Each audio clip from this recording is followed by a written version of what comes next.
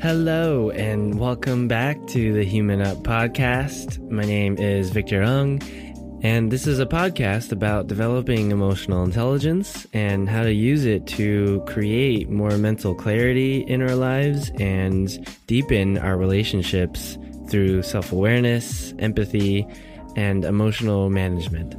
I've been personally interested in this topic after seeing myself become pretty complacent and apathetic in my life and in my career. And I've noticed that I had a very adaptable nature about me and like to go with the flow, but that meant that I was sort of sitting in the backseat of my own life and just kind of letting life happen and not living with intention, not living with any concrete goals or desires or wants. And my excuse for that, and I think is common with a lot of people who live by that way, was that, I didn't want to focus too much on the future or want to plan so much or set myself up for disappointment or kind of limit myself even in, what I might be capable of doing or what might spontaneously happen, right?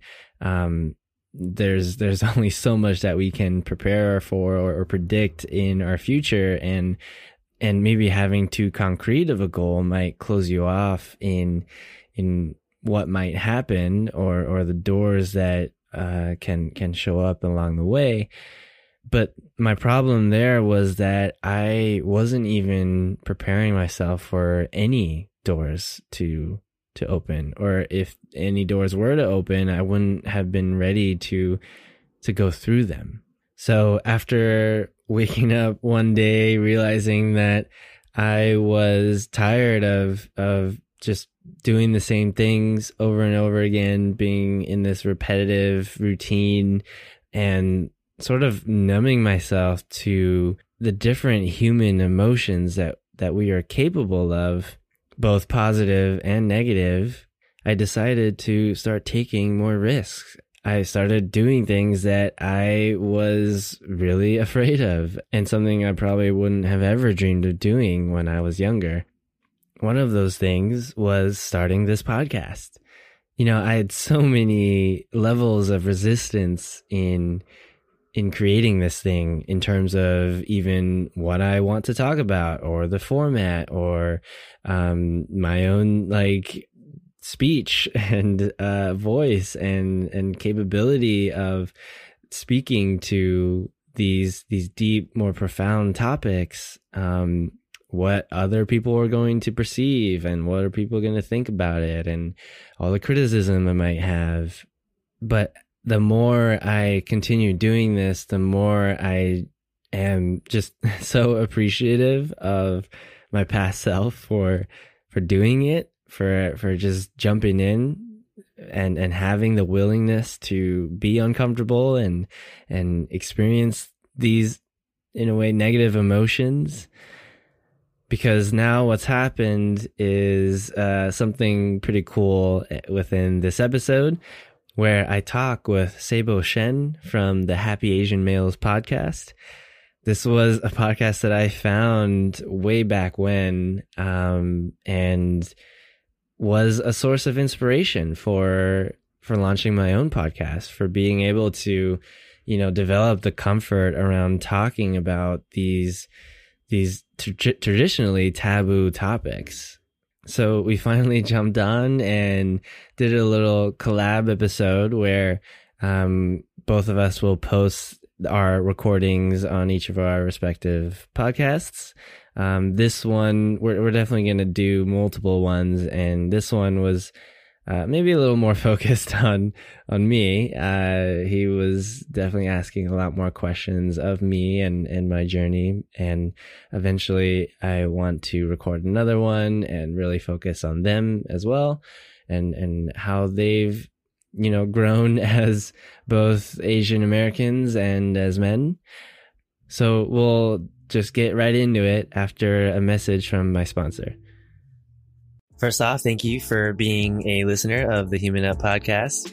I definitely have so much to say and express, and all the things that I've experienced and observed throughout my life that I've honestly been cultured and kind of pressured to bite my tongue against. So I really love being able to use this platform and this medium as a podcast to do so. And it wouldn't be possible without Anchor.fm, which is the hosting platform I use to distribute this podcast. It's perfect for me right now because it's free and automatically distributes my episodes to all the different platforms like Spotify, Apple Podcasts, and Stitcher. And the cool part is that there are tools to record and edit your podcast right from your phone or computer. So you don't even need any extra software or services to create the podcast. And you can even make money from the podcast with no minimum listenership by recording ads like this. So if you have a message to send and ideas to spread, definitely download the free Anchor app or go to anchor.fm to get started.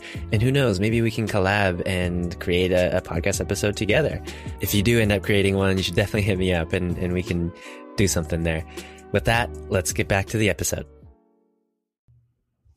Hey, what's up, everyone? It's Sabo Shen with the Ham Podcast. It's been a while since we last broadcasted, but guess what? As I promised, we're doing bigger and better podcasts. We have Victor Ung from the Human Up Podcast joining us today. Hey, how's it going? Hey, how's it going, Victor? I'm doing well. And the reason we have Victor Ung on is we are doing a dual podcast. So check this out. Subscribe to the Human Up Podcast as well. You'll get another angle, another flavor of many of the things that we like to talk about. But the reason why we're talking with Victor today is, well, you know, he had written us an email, I don't know how long ago, over a half a year ago, and he was telling us, you know, he's listened to the podcast, he liked what we were talking about, and that he was starting his own podcast. And he sent me the link, and I sat on it for a few months. And once I got some free time, I started listening to the podcast. And there was one podcast in particular. You were basically reading a blog post that you had written. And for some reason, it just really touched me that day. And I literally pulled over. I got out, or not got out, but I got my cell phone. I sent you an email. I was telling you how much I loved the podcast and how much it resonated with me. And here we are today, you know, talking to each other.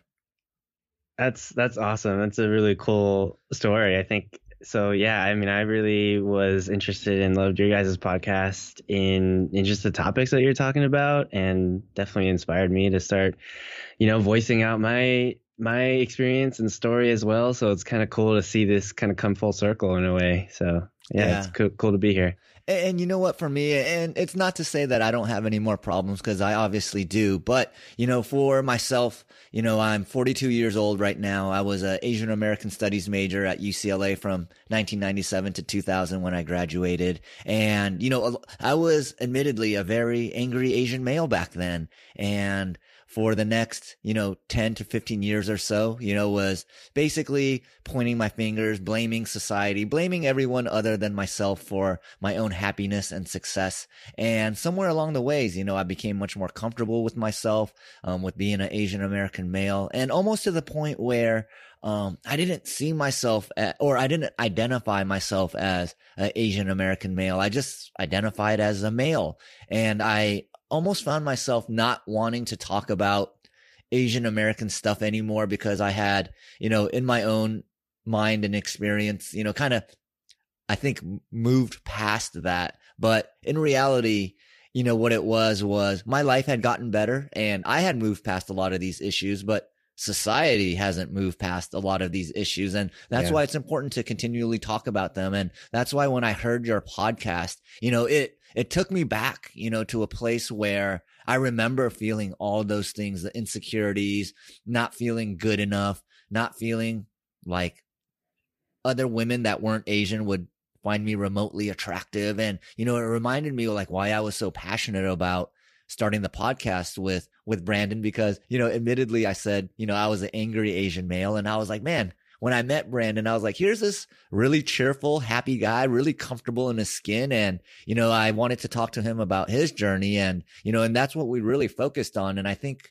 over the last 2 years, as we did the podcast, you know, we've obviously evolved and turned into different people, and different things were important to us. But be that as it may, I felt like, you know, I don't know how old you are. You look quite a bit younger than me, but, generations younger than myself, grew up in a different time, faced different challenges, but I would assume still things that were very difficult to overcome. And, that's why I wanted to chat with you, to kind of hear a little bit more about your journey, what you've been doing, and, kind of how you've been improving yourself and how that's actually kind of played out in your life.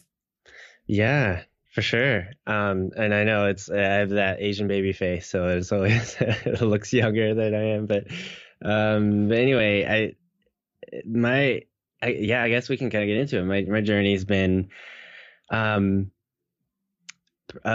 a roller coaster. I've coming from an immigrant family where, both my parents have kind of immigrated to America in their teens, and actually met here as well. Having that two different cultures and two different backgrounds was really interesting to balance, as I'm sure many Asian Americans are familiar with, right? So, but I think my family's been a little bit different too, where my dad was he just very much loved American culture. He assimilated quite quickly, and really loved the idea of entrepreneurship and wanting to, start businesses around that. He even owned his own nightclub back in the day.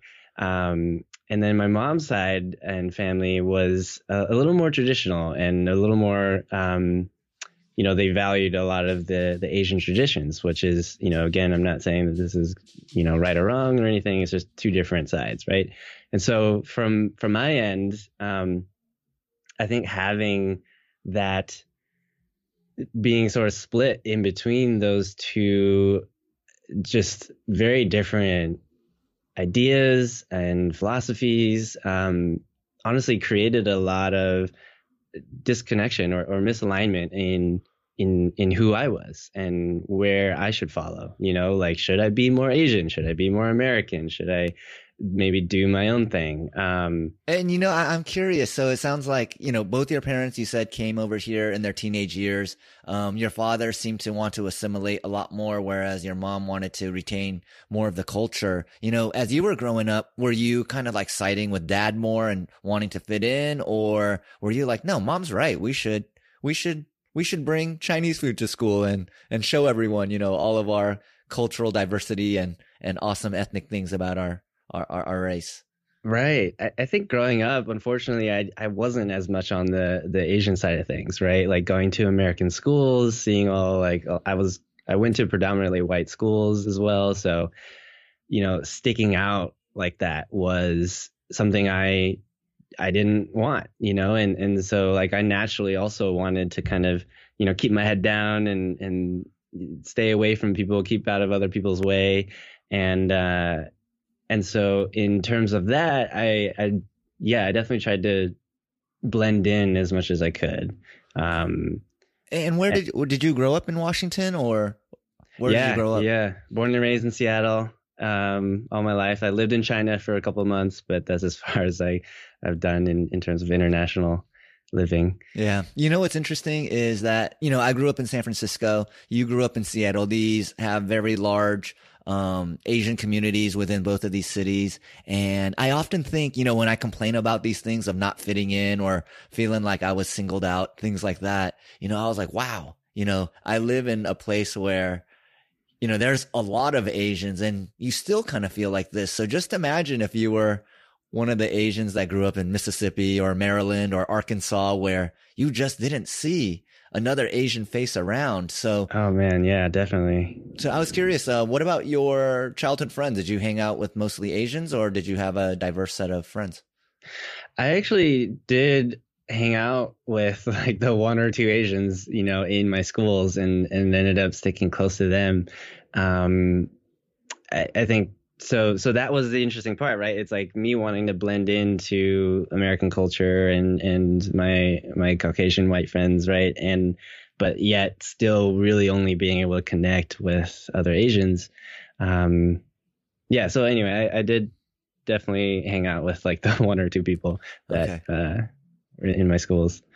I was asking that question because, I was similar to you. I really wanted to assimilate, fitting in, was very, very important to me. And, as I got older, we have a common friend, Rachel Alexandria, a concept that she brought up that I thought was very important was like fitting in and being accepted are like two totally different things, right? So, if I was just myself and they accepted me, that'd be cool. But I was basically trying to fit in. So it's giving them different looks of myself and trying to figure out which one resonated the most with them. And in actuality, in like middle school and high school, like I did have Asian friends, but, I think I went out of my way to have a diverse set of friends because I didn't want to be like, I lived near Chinatown and I would notice like a lot of like the Asian people just hung out with other Asian people. And part of it was that. I think part of it was not feeling confident enough in being an Asian male and wanting to be surrounded with, the other cool races.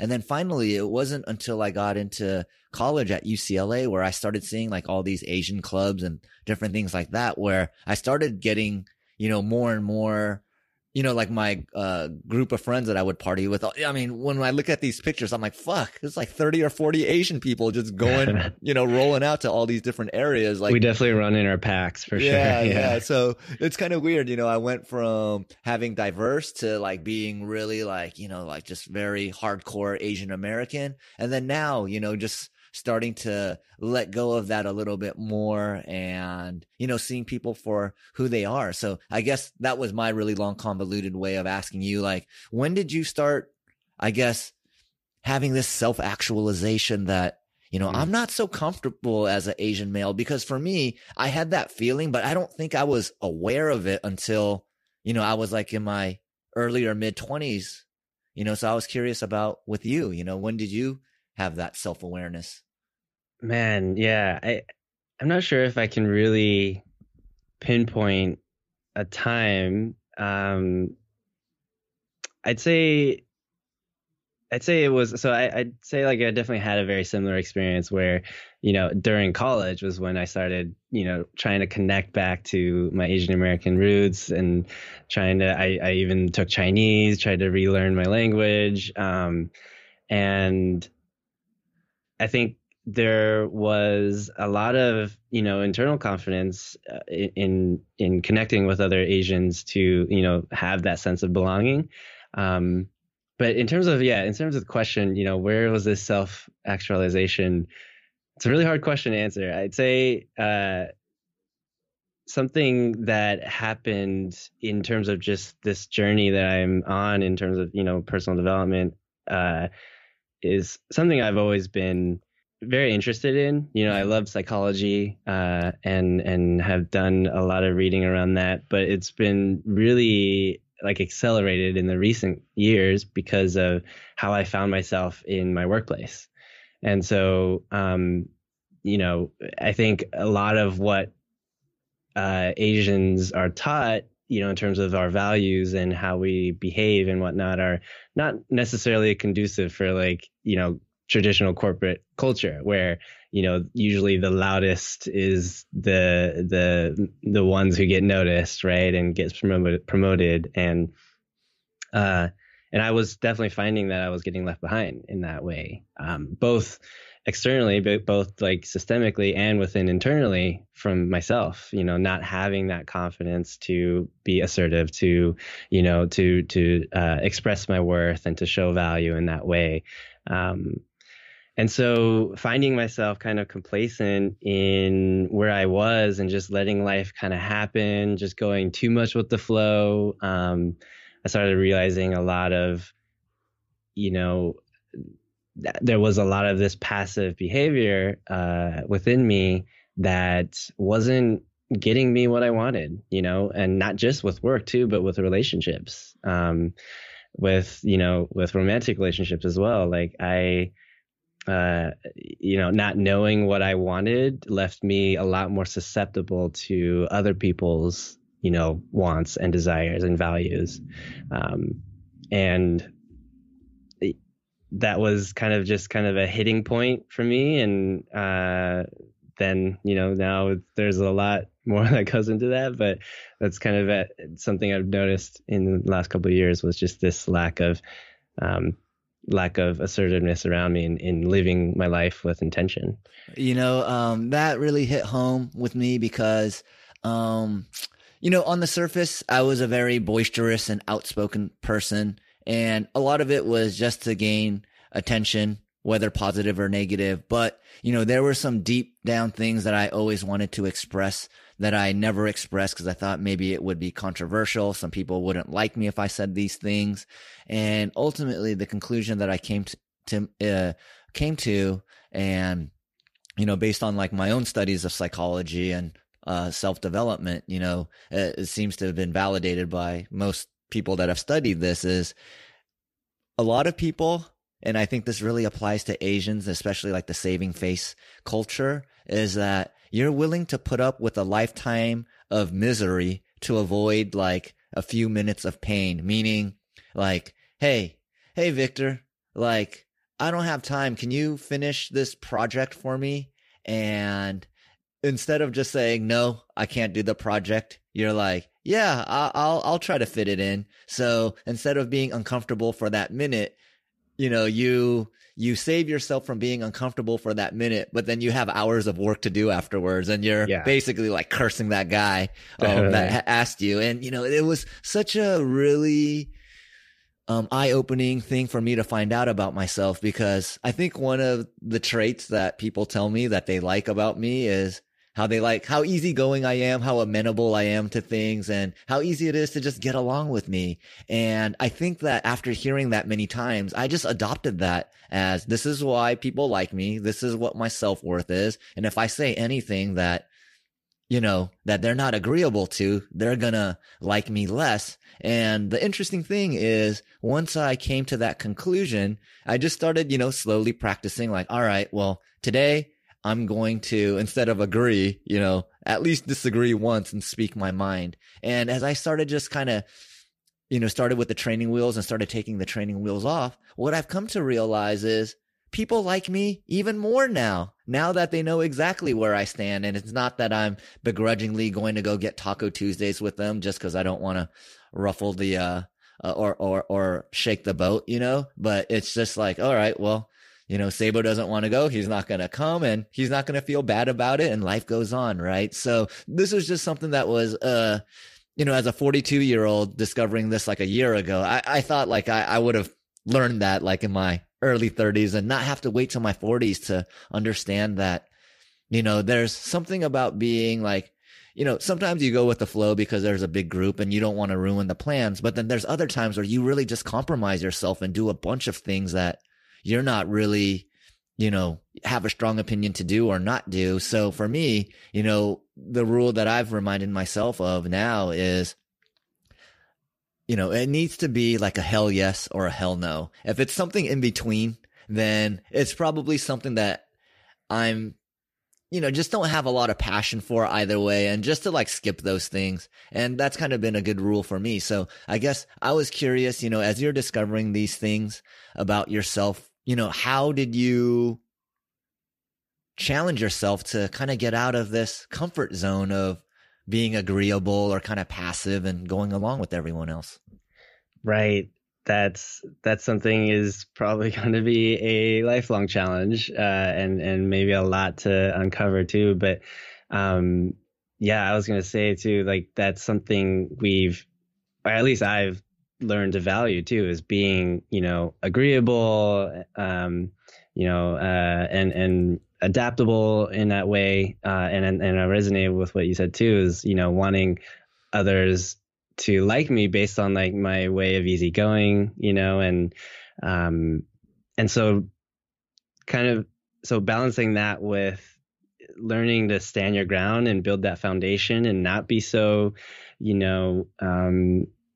it's just, for lack of better words, this lack of spinal cord, right? Or lack of spine, like, is something I'm going to be constantly working on.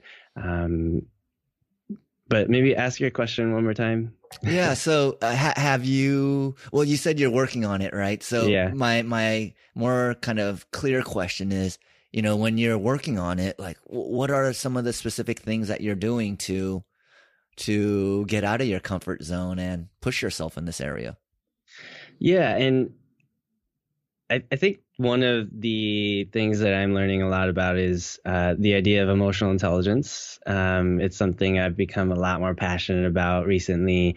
Something I knew I had interest in, or in a more intuitive level, but didn't really have that language to describe it. So what emotional intelligence means to me is just having that understanding and acknowledgement of your own emotions, and not just your thoughts, but just, what are your feelings and what does that mean for you and what you care about. So I use emotional intelligence, aka EQ, which I'll use to shorten that, but to learn a lot more about my own values. That's something, again, is going to be a lifelong process, but what is it that that sparks these certain emotions about me? Like what creates joy, what creates excitement, and maybe what creates anger too, though. Even having that awareness of, I don't want to do this project for you or something, because it causes a certain emotion that you can't necessarily are comfortable or relate to in a way, is a good way to understand what really matters. So anyway, yeah, just learning a lot about my own emotional intelligence and really increasing that vocabulary has been a good step in determining, in building that foundation and how to say no to things. Yeah. Well, I think that's a great answer. I mean, living in Silicon Valley, I feel like if you talk about emotions too much, people are like, you're just a feelings person, and like intellectual, or IQ is so much more highly valued. And, I think even at some point, like if you're a conservative, you'll just say like liberals are just, they just feel too much. That's why they're snowflakey. And, right. I kind of subscribed to that kind of method, or ideology for a little while, where I thought, well, you could feel something about something, but if you don't intellectually understand it, like your feeling could be wrong. And I always thought the intellectual understanding of something trumped the feeling. But, I think that as I grew older and spoke to different people from, different walks of life and what made them happy and what made them feel fulfilled, is that, you could almost intellectually play intellectual gymnastics with yourself enough to like validate or invalidate any thought. But you always have like this core raw like feeling, that you have towards something. And someone used this analogy that feelings are basically a quick way to communicate with someone. Like when words take too long, like for example, if you lived in, I don't know, a tribe a long time ago and there were people coming to rape and pillage your tribe, like just hearing people scream and then getting the feeling like there's danger, and then running is a lot smarter than waiting for someone to say, hey, we're being attacked. Pack up all your stuff and run, right? So there's like these like very strong reasons for why we evolved feelings and how they were important for our survival, and why we shouldn't just ignore or just, kind of downplay the feeling that we have. Because as you said, you talked about you were improving your EQ vocabulary. And I believe that, for Asian men, the one feeling that we all understand very, very well is anger. Very, like, that's the one thing I remember my dad being able to show, like I could count the times on one hand I heard him say like, I love you to my mom, but, and he was very stoic unless he was angry. And that was, I think, the one that we all kind of embrace as like, it's kind of like a masculine energy, but, compassion, empathy, sympathy, if you can master the vocabulary of these, what I found is, well, I didn't realize how many people I was like keeping out by not embracing those other emotions. And now that I have just a much more diverse set of friends with a diverse set of ideologies, and I could take in their information without judging them, because I think I've gotten to a point of my emotional development where I could hear something that I don't agree with and not just completely shut myself off to those ideas like I used to, which before it was, if I heard something that I didn't like that you said, I would just wait until you would finish talking, and then I would just be ready to like rebut everything you said, versus actually listening to the whole thing that you said, and then rebuting. So that's just kind of like a little bit of, my journey as far as understanding my own EQ, how I was using it, and then how it benefited myself as I grew older. I think that's huge too. When you say like wanting to, rebuke someone and getting in the way of listening too, because especially when emotions are very, it can definitely cloud a lot of how we see things, right? And so being very familiar with anger, it's whenever that emotion is sparked, that feeling, and you can definitely feel it within your body. You start boiling, your head gets hot, and you just want to like blurt out what you're feeling and what you want to say. And in terms of conflict management, that gets in the way of really understanding other people's point of view, right? And so that's something I'm very familiar with. I had a lot of, angering moments, growing up. And I think a lot of people who know me now would totally be surprised by that, and it's really interesting to have that, that perspective. But I don't even remember where I was going with that, but it's okay. It's okay. It all made sense. And, I think people are going to extrapolate, a lot of learnings from what you said. So one of the things that I was curious about was, in our few conversations that we've had with each other, I know that you've been interested in self-development for some time, but, what I find interesting is, there's people that want to do self-improvement and self-development, and a lot of them do it, I don't want to say in private, but they're not broadcasting to the world like, this is what I'm doing, because it's a pretty vulnerable place to be. So I was curious, for you, working on self-improvement and then kind of finding your own voice and then going, fuck it, I'm just going to do a podcast, what was that a quick decision? Was that a long decision? Like, what made you want to make that jump where, you're like, I'm going to share all of this with the public? Definitely. It was not a quick decision.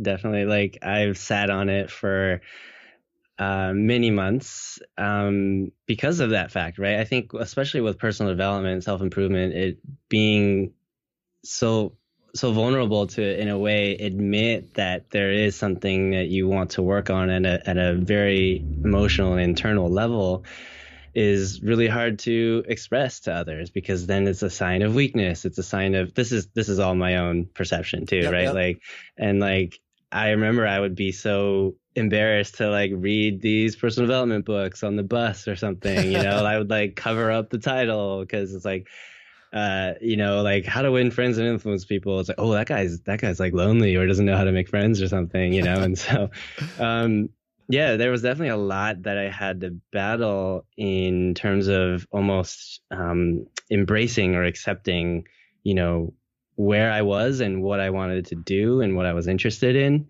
I think there were a lot of perceptions around just mental health in general as well, right? Especially from both an Asian perspective and as a man's perspective, where, expressing these deeper emotions and struggles is the last thing an Asian man would do, based on my, experience with other Asian men around me. So,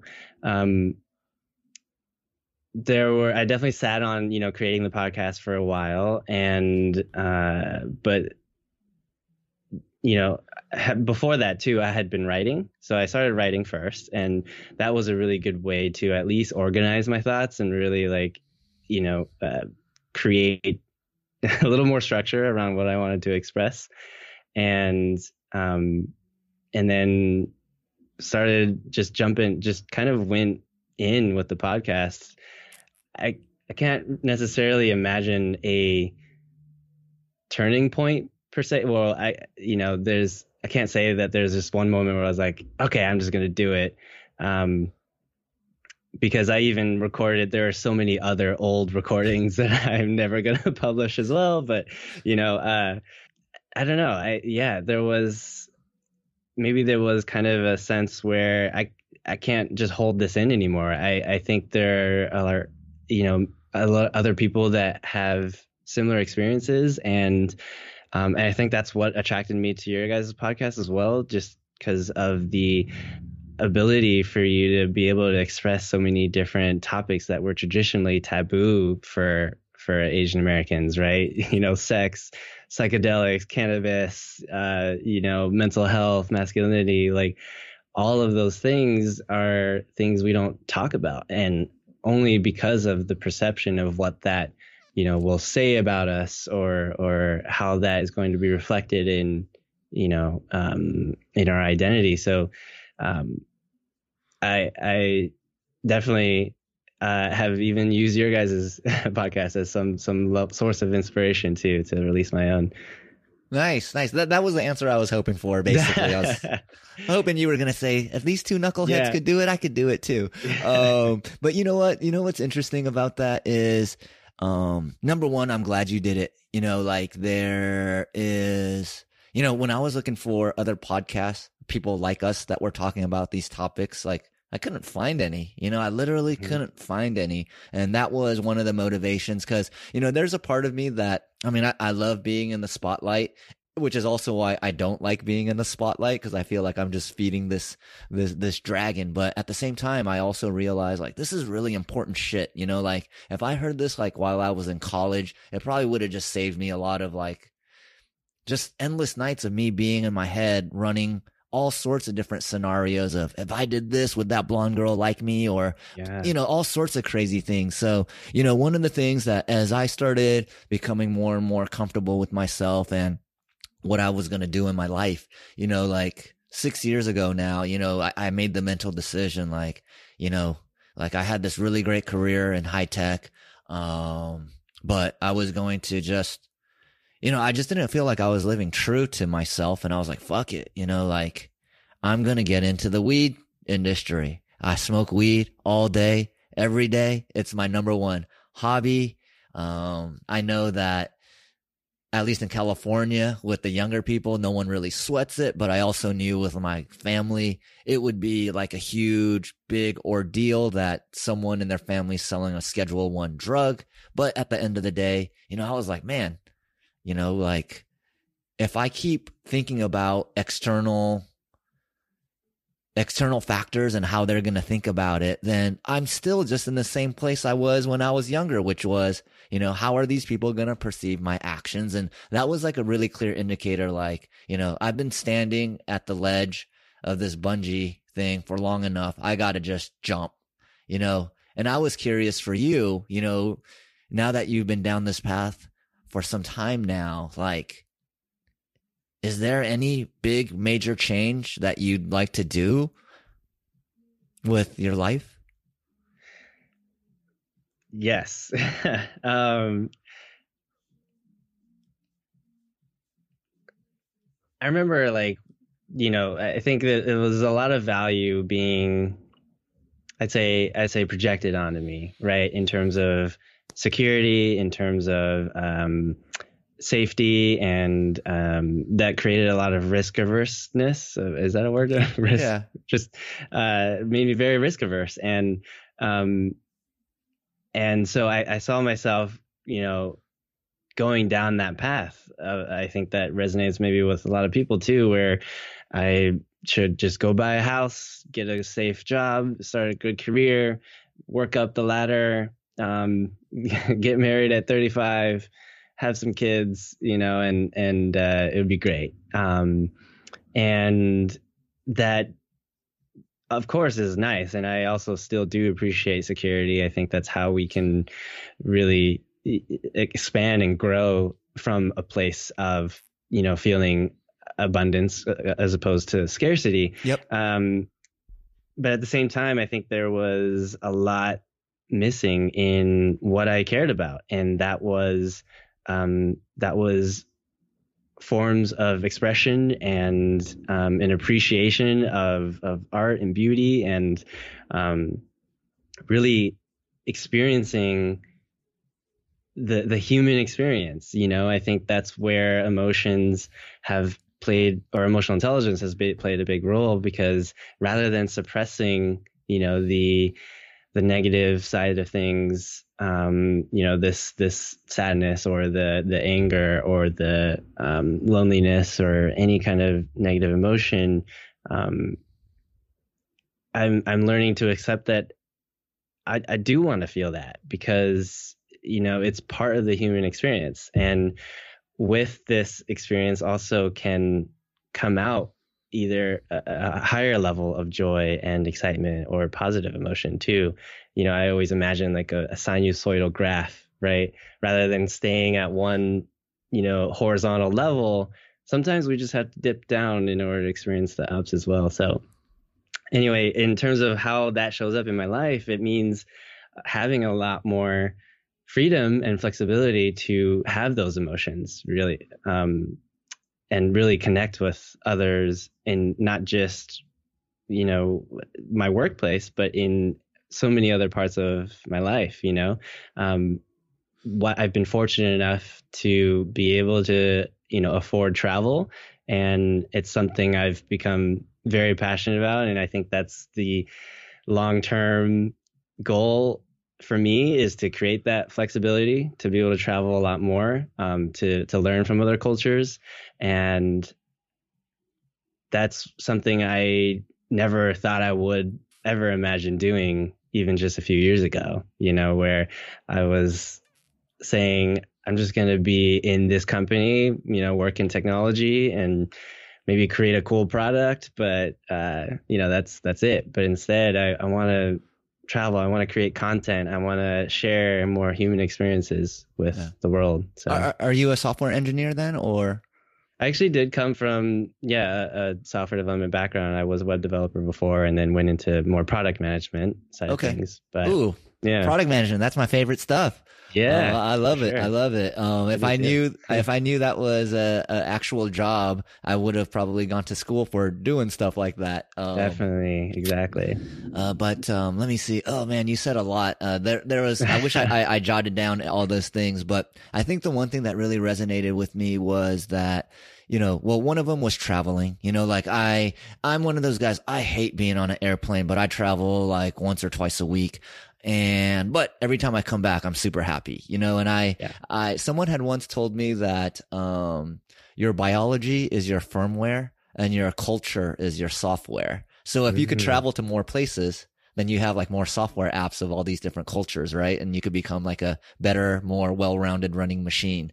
And the other thing that stuck out to me was, I know you're creating products right now, but I've always felt that, when I felt the best in my life was when I was able to properly express myself. And then there were people there to listen to that message. And, you talked about how you started off writing before you did the podcast. And for a lot of people, I think that's a powerful thing, is like, if you're not super articulate with your words, just start writing. What to write? I don't know. Just sit down and start a sentence and, write 10, 15 minutes a day. I feel like when you're, you said it yourself, creating content's pretty fun. Like for the first year, Brandon and I did it. Only our friends downloaded the podcast, but it was still fun creating content. Like, we talked about a lot of things. And now when we look back and we look at how many downloads the earlier episodes are getting, we're like, oh shit, all that work's being appreciated now. It wasn't for nothing. And, there's also a part of me, like, when we're creating content, like, I always feel like it's good to have a goal. Like we want to get to this or we want to get to that. But a lot of what we try to do is just like, you know, like I don't get to see my friends that often outside of work. So when Brandon comes over, we just free flow with each other, enjoy each other's company. Like we have like a really rough guideline of stuff that we want to talk about, but we try not to make it too structured where we're not like these expressive versions of ourselves. And, you know, now I don't know what my point is. I feel like I'm rambling on, but you know, like I said, you said a lot of like really interesting things. So I'm just kind of going through them in sequential order in my head of like what I thought. And ultimately, you know, like I know you want to help people. I know you want to share your story, but you know, like if I gave you a magic wand and said, Human Up could be anything you want it to be, and you can make a wish, what would you like Human Up to represent? Wow, I appreciate that question. I think Human Up, like, yeah, you know, I think I called it Human Up for the reason of it starts from the place of, it was kind of a play on the phrase man up a lot, play on the phrase man up, where I've been told that a lot, and that gets into the whole topic around, you know, masculinity and whatnot. But rather than just manning up, why don't we human up instead, right? And that sounds really cheesy, but like I actually like the name of the podcast like 1,000 times more now that I know it's a play on man up, you know, because awesome. It's a very smarter way of just being like, well, like you're saying man up, what does that actually mean? You know, like we're all trying to improve. So human up, to me, it's brilliant. Exactly. Yeah. And so what I imagine it to be is not just a podcast, but just a place where we can all learn to, you know, be better humans, to be, because we're all very social, emotional beings, and yet we've lacked these tools to really manage these emotions or to be able to connect with others and socialize in that way. And then, you know, there was a point too that you mentioned a while back, just the sense of wanting to kind of do everything on your own and be independent. So that's something I'm also battling as well, where rather than thinking that you do have to do it alone, to learn how to work together as a team, as humans, right? You know, cavemen, and back in the day, like if we were to be one-on-one with a creature or a beast, we'd have definitely lost, right? And the only way we survived was by working together. And so it's interesting that we've, as society progressed, that we've, you know, lost this this almost need to work together. But that's the idea, right? It's to create a space where people can learn to be better humans, you know?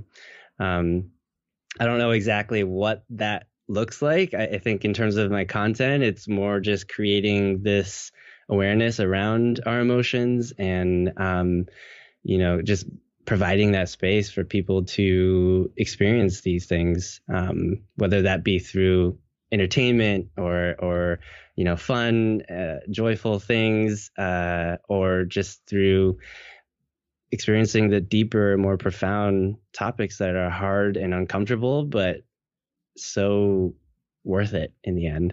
That's cool. That's cool. And for us, you know, like when Brandon and I were talking about the Ham podcast, you know, like we've actually talked about to the point where I told him, you know, like when I sell Hanu Labs, like I'd be willing to, you know, purchase a facility, make it like the Ham like podcast institute of learning or something where, you know, people can learn like how to move their bodies. They could learn engineering. They could learn about psychedelics. They could basically learn how to be a better human. But the way we wanted to set it up was that you guys don't come and just learn from the teachers, but the teachers are also here to learn from you. You know, like the world is changing really rapidly. Like when I talk to like Gen Z folks, you know, I'm from the Gen X. Like I could still relate with millennials. When I speak with like Gen Z folks, like, you know, like one of my nieces was like, Sabo or Uncle Sabo, like, I know you didn't mean to, but in the last 5 minutes, you've committed over 5 different microaggressions. And I'm like, really? Wow. Me? You know, and she explained them to me and I was like, shit, you know, like those are dumb rules. But then I kind of flash forwarded to like me being 70 years old and saying, these are dumb rules. And then just being like that old dude that's part of the Me Too movement saying, yeah, well, when I was younger, these things were all okay, right? So, you know, when I was thinking about this place, I was like, we need to like really emphasize like neuroplasticity where, you know, even the teachers are really open to learning more things because, you know, me being in my 40s now, when I first hit my 20s, I was like, man, I was such a dumb teenager. And then when I hit my 30s, I was like, dude, I was a fool in my 20s. And then now that I'm in my 40s, you know, I look back to my 30s and I'm like, yeah, I was a little bit smarter than in my teenage and 20s, but you know, that guy was still pretty foolish compared to this version. And there's no, now at this point, when I hit 50, there's no illusions that I'm not going to think like me in my 40s was like a really less evolved version of me in my 50s. So I just wanted to make sure that, you know, if we did something like that, like we would still continually be open to growing into new ideas so that we don't become like these people that say, well, this is the best way to do it. The only way to do it. Look at us. Right. And so I guess, you know, this was another one of my long stories to get to the question I wanted to ask you, which was, you know, I kind of came to that conclusion because, you know, like I said, like my niece kind of like just opened my eyes to the fact that even though I thought I was super liberal and progressive, you know, I was saying things like the word young lady is like apparently like a rude way to address, younger girls these days. So, I guess for you, you know, all the people that you've interviewed, you know, is there like one learning that like really stood out to you that you'd like to share with everyone right now? Wow. Okay, as you think about it, think about it, and I'll share one of them. And I can't remember which one of your guests it was, but it was basically like the concept of if you're trying to be a high achiever or perfect, you know, on the surface, it looks great, but in reality, it's just you're still looking for outside validation to change the way you internally feel. So, you know, for someone like myself that's a CEO, like, society rewards me for when I say, I only slept 4 hours last night and I'm ready to grind. Or society rewards me for, you know, doing all these things that are piss poor for my health, but allows us to hit deadlines. So, you know, when I thought about it, I was like, fuck, you know, like I always thought I was just this really self-motivated guy that was striving for more. In reality, I'm just looking for acceptance from white people. I'm looking for acceptance from my dad. You know, this is why I run a company. And I had to really change that thinking because, well, when you are externally motivated, if that external motivation doesn't motivate you anymore, then what are you left with, right? So for me, I had to switch to like, this is really like, I'm doing this for my family. You know, everything about this business, the money, the ideation, the products, like this is for the betterment of my family. And I knew that this would be something, this type of motivation would never change, right? Like wanting to fit in with white people. Well, at some point, if I don't care, then that motivation is gone, right? And I could argue probably like I'll always want my dad to be proud of me, but you know, that shouldn't be the reason why I decided to be a CEO of a company, right? So for me, you know, hearing that, you know, it really, what I realized was I was just playing a deeper layer of bullshitting myself, and I needed to get deeper to find the truth. And once I found the truth and I was able to change my motivation from impressing other people to being the best dad and provider for my family that I could, you know, I was just able to make way better decisions. You know, when investors were like, why'd you do that or this? You know, I'd be like, because it's best for the company, you know, and not best for you as the investor. Whereas before, when an investor would ask me something like that, I'd be like, well, what decision do you think would have been better? You know, and just kind of like kowtow and just be like, now I'm like, fuck it, dude. I know way more about this shit than you guys. You guys just want a monthly report from me. So if you guys don't understand, you guys do your fucking homework before asking me, because you're wasting my time from building your money. So anyways, that was kind of like the thing that I heard on one of your podcasts that I said really impacted like and changed the way that I thought. And, you know, and what was surprising was like, I never had thought I had those issues till I heard that. And then I had to just, you know, like I said, peel back the layers of the onion until I found, you know, what was really bothering me and what I had to fix. And that was my motivations for being a CEO. Man, and I appreciate you saying that. And I'm glad that that helped you kind of, you know, think through that a little more or see a different perspective. Because I think that's huge. What you said around, battling between internal and external motivations. A lot of times, you'll get all these other people saying or projecting onto you what is supposed to be important or priority, or what you should or have to do. And to summarize that, that would be one of my learning points, is really like filtering through what is a internal motivation versus an external, and that's really difficult to do, because, you could even think about how money might be an external motivation, but having the security around money could be an internal one. So it's a lot to balance there, but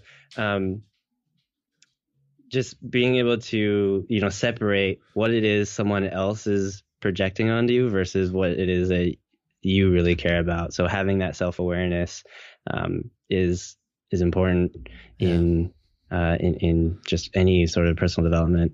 Okay, cool. So we're kind of coming up to the top of the hour, and I like to keep these things about an hour, but one of the things that I've noticed in myself, and you may have noticed this in the podcast that I do with Brandon, is that, we always like to kind of leave off with something actionable to do because, for myself, like I'm a pretty voracious reader. Like I like to consume a lot of information.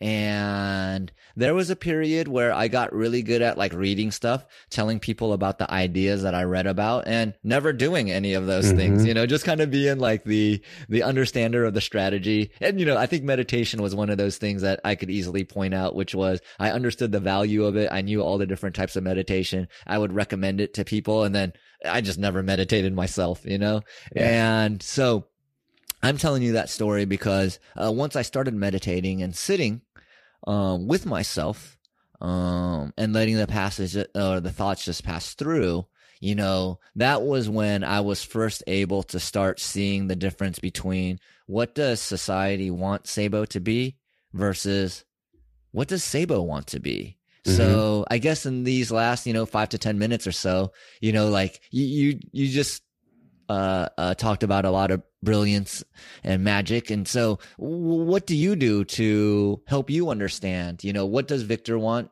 versus what does Victor think society wants from Victor? Yeah.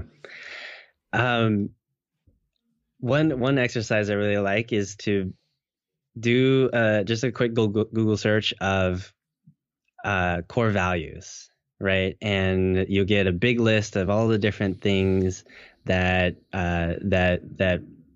consist as a value, and going through and really identifying which ones pop out for you, and that's huge for self-awareness. That's huge for understanding what you really care about and what to really lean in towards. Because I think not having that understanding of, of what to really stand behind, I think is the source of a lot of why there's discrepancy between, who we think we have to show up and how we are actually showing up in our lives, in our work, in our relationships, right? So not having a solid foundation of those values creates a lot of misalignment in that. So a good exercise is to really identify those values and then understanding why you care about those, and not just because that it was your dad who wanted you to do that, or your parents or society telling you that that's important. Yeah. Oh man, I love that suggestion, and I'm gonna take it and kind of build on top of it because, I think understanding your own core values, and some people might not even know what selection of core values they could select from. So doing the Google search and kind of understanding, what are the base principles that a lot of people find as core beliefs is important. But, one step beyond that, I think is, and, let's bring up Rachel again. Rachel, are you familiar with the Enneagram by any chance? I am. Yeah. Okay. So, I know Rachel, helps people discover their type, but I believe, for me, the Enneagram was one of the best things I ever did for self-discovery. Like prior to that, I have taken like the Myers-Briggs and a whole bunch of other personality tests that work had me do to figure out, how could Sabo make more money for us, right? But not necessarily, what makes Sabo tick and what makes him happy, right? So, what I discovered about my Enneagram type, which was, I think it's a 7, either 7 or 8. Basically, it was the guy that's always looking for like the most fun, and the guy that avoids like pain at all costs. And so basically what I came to realize, through learning those things was that, like I used to wonder, like, how come everyone at a funeral is crying except for me? I must be like a sociopathic piece of shit or something. And what I realized was anytime something negative would happen, I would automatically think of like something good, like for example, if you got fired, I'd be like, well, you've been complaining about that job, so this is actually a good thing, right? And just reframe it in this positive way. And many times being optimistic is very good, but there are times like when my dog passed away last year. I always use this example because, most people that have dogs, understand like it's part of your family. But the second like my dog passed away, I just started rationalizing like, well, he was 14, pit bulls usually only make it to 11 or 12. He lived 2 extra years with us, while he was living with us, he's never had to, remotely get into close to a fight. So for his breed, he was with a really good owner. And I was just coming up with all these reasons that I wasn't sad that he had died. Right. And then I quickly realized, oh, this is just my type, doing what I usually do, which is to avoid pain. And ultimately, when I came to that realization, I just allowed myself to cry. And at first it felt really uncomfortable. Then I got into the crying and it felt like super cathartic to let everything out. And then I realized, fuck, all these times I could have let this shit out that I just kept internally. Like my back pain went away, my neck pain went away. I started like really understanding like how keeping a lot of the keeping the emotions under wrap, like it will show up in like physical pain, and I also know this by working with professional athletes that undergo certain types of surgeries where they think their knee or ankle's not as strong. And it's all psychological that, they can't cut on that leg as much. And, really working through the psychological portion was important. So, that's why I thought, man, if you could figure out your Enneagram type, it'll show you like a lot of your tendencies. It might not be exact, but you'll start understanding like, oh, okay. Like once I understood my wife's type, then I could understand like how not to trigger her, how to frame things in a way that she would be open to. And ultimately, all this goes back to, like you said, what does Victor want versus what does Victor think society wants from him? And I think once you could figure out your core values, your Enneagram type, I always think of these things as like cliff notes, because sitting still and meditating and going, how do I feel? That shit gets boring. And it's when you don't see like, some reward from it, like myself, I think I had told you I tried meditating for 7 years before I finally broke through. And, I think most of it was because I was always telling people like how great meditating was based on the research that I plowed through it. But if I hadn't been doing those things, I think I would have just given up like a month into it. So anyways, that was my last thing. Do you have any last words to say to the Human Up or the Ham podcast audience that is listening that, is top of mind that you want to get off your chest right now? Well, I love all that you said. And what that made me think of is just the importance of relationships, right? Of being able to, that yes, there is a lot of that you can do on your own. Of course, the self-reflection and understanding our values and, all that stuff, but really putting that into practice with how you show up with people, and so also at the same token, like figuring out ways to not sorry if my dog is my roommate's dog is barking too loud, but that's the best part about podcasts. You haven't heard the episodes where my mom comes in? Yeah. She's like, you guys are smoking weed in here? I was like, yes. Oh, yeah, I'm an adult. I'm okay. I can smoke weed here. We're just talking to people over the internet, okay? Yeah. We're just running a show. Yeah. Just of course there's a lot of internal reflection, but make sure to really connect with others too, I'd say is the parting words that I have. Awesome. Well, my parting words are I'm super glad like we met, doing the podcast, connected us. I think between you, however many other people hear this where it resonates with this message resonates with them. I tell them the same thing, which is what I tell other people that are in the cannabis industry is we got to talk about these things. If we keep them to ourselves, nothing will ever change. And when you authentically express yourself, just be ready that there's going to be a lot of people that are going to be uncomfortable with the things that you say. And that's where the real courage comes in, which is to keep saying those things, even though you and I have already mentioned, we are people pleasers that like it when people like us. And, it is work to be able to say those things with confidence and not feel like you just, well, at least for me, when I used to feel like when I told someone something that they didn't want to hear, like their entire day was ruined, so, yeah. And that was only in my head, right. So it was just shit that I would carry on. And yeah, so I'm super appreciative that we got together. I know Brandon's super apologetic that he couldn't make it, but like I said, life isn't just one thing. It's a whole continuum of different experiences. And, I hope we get to do this again in the near future. I would love that. And it's great to connect. There's definitely a lot to dive into. I'm all about balance there. So, but thanks for having me on. Awesome. Well, hey, before we let you go, Victor, how can people find the Human Up podcast? Yeah, you could go to anchor.fm/Victor Ung. That's Victor UNG.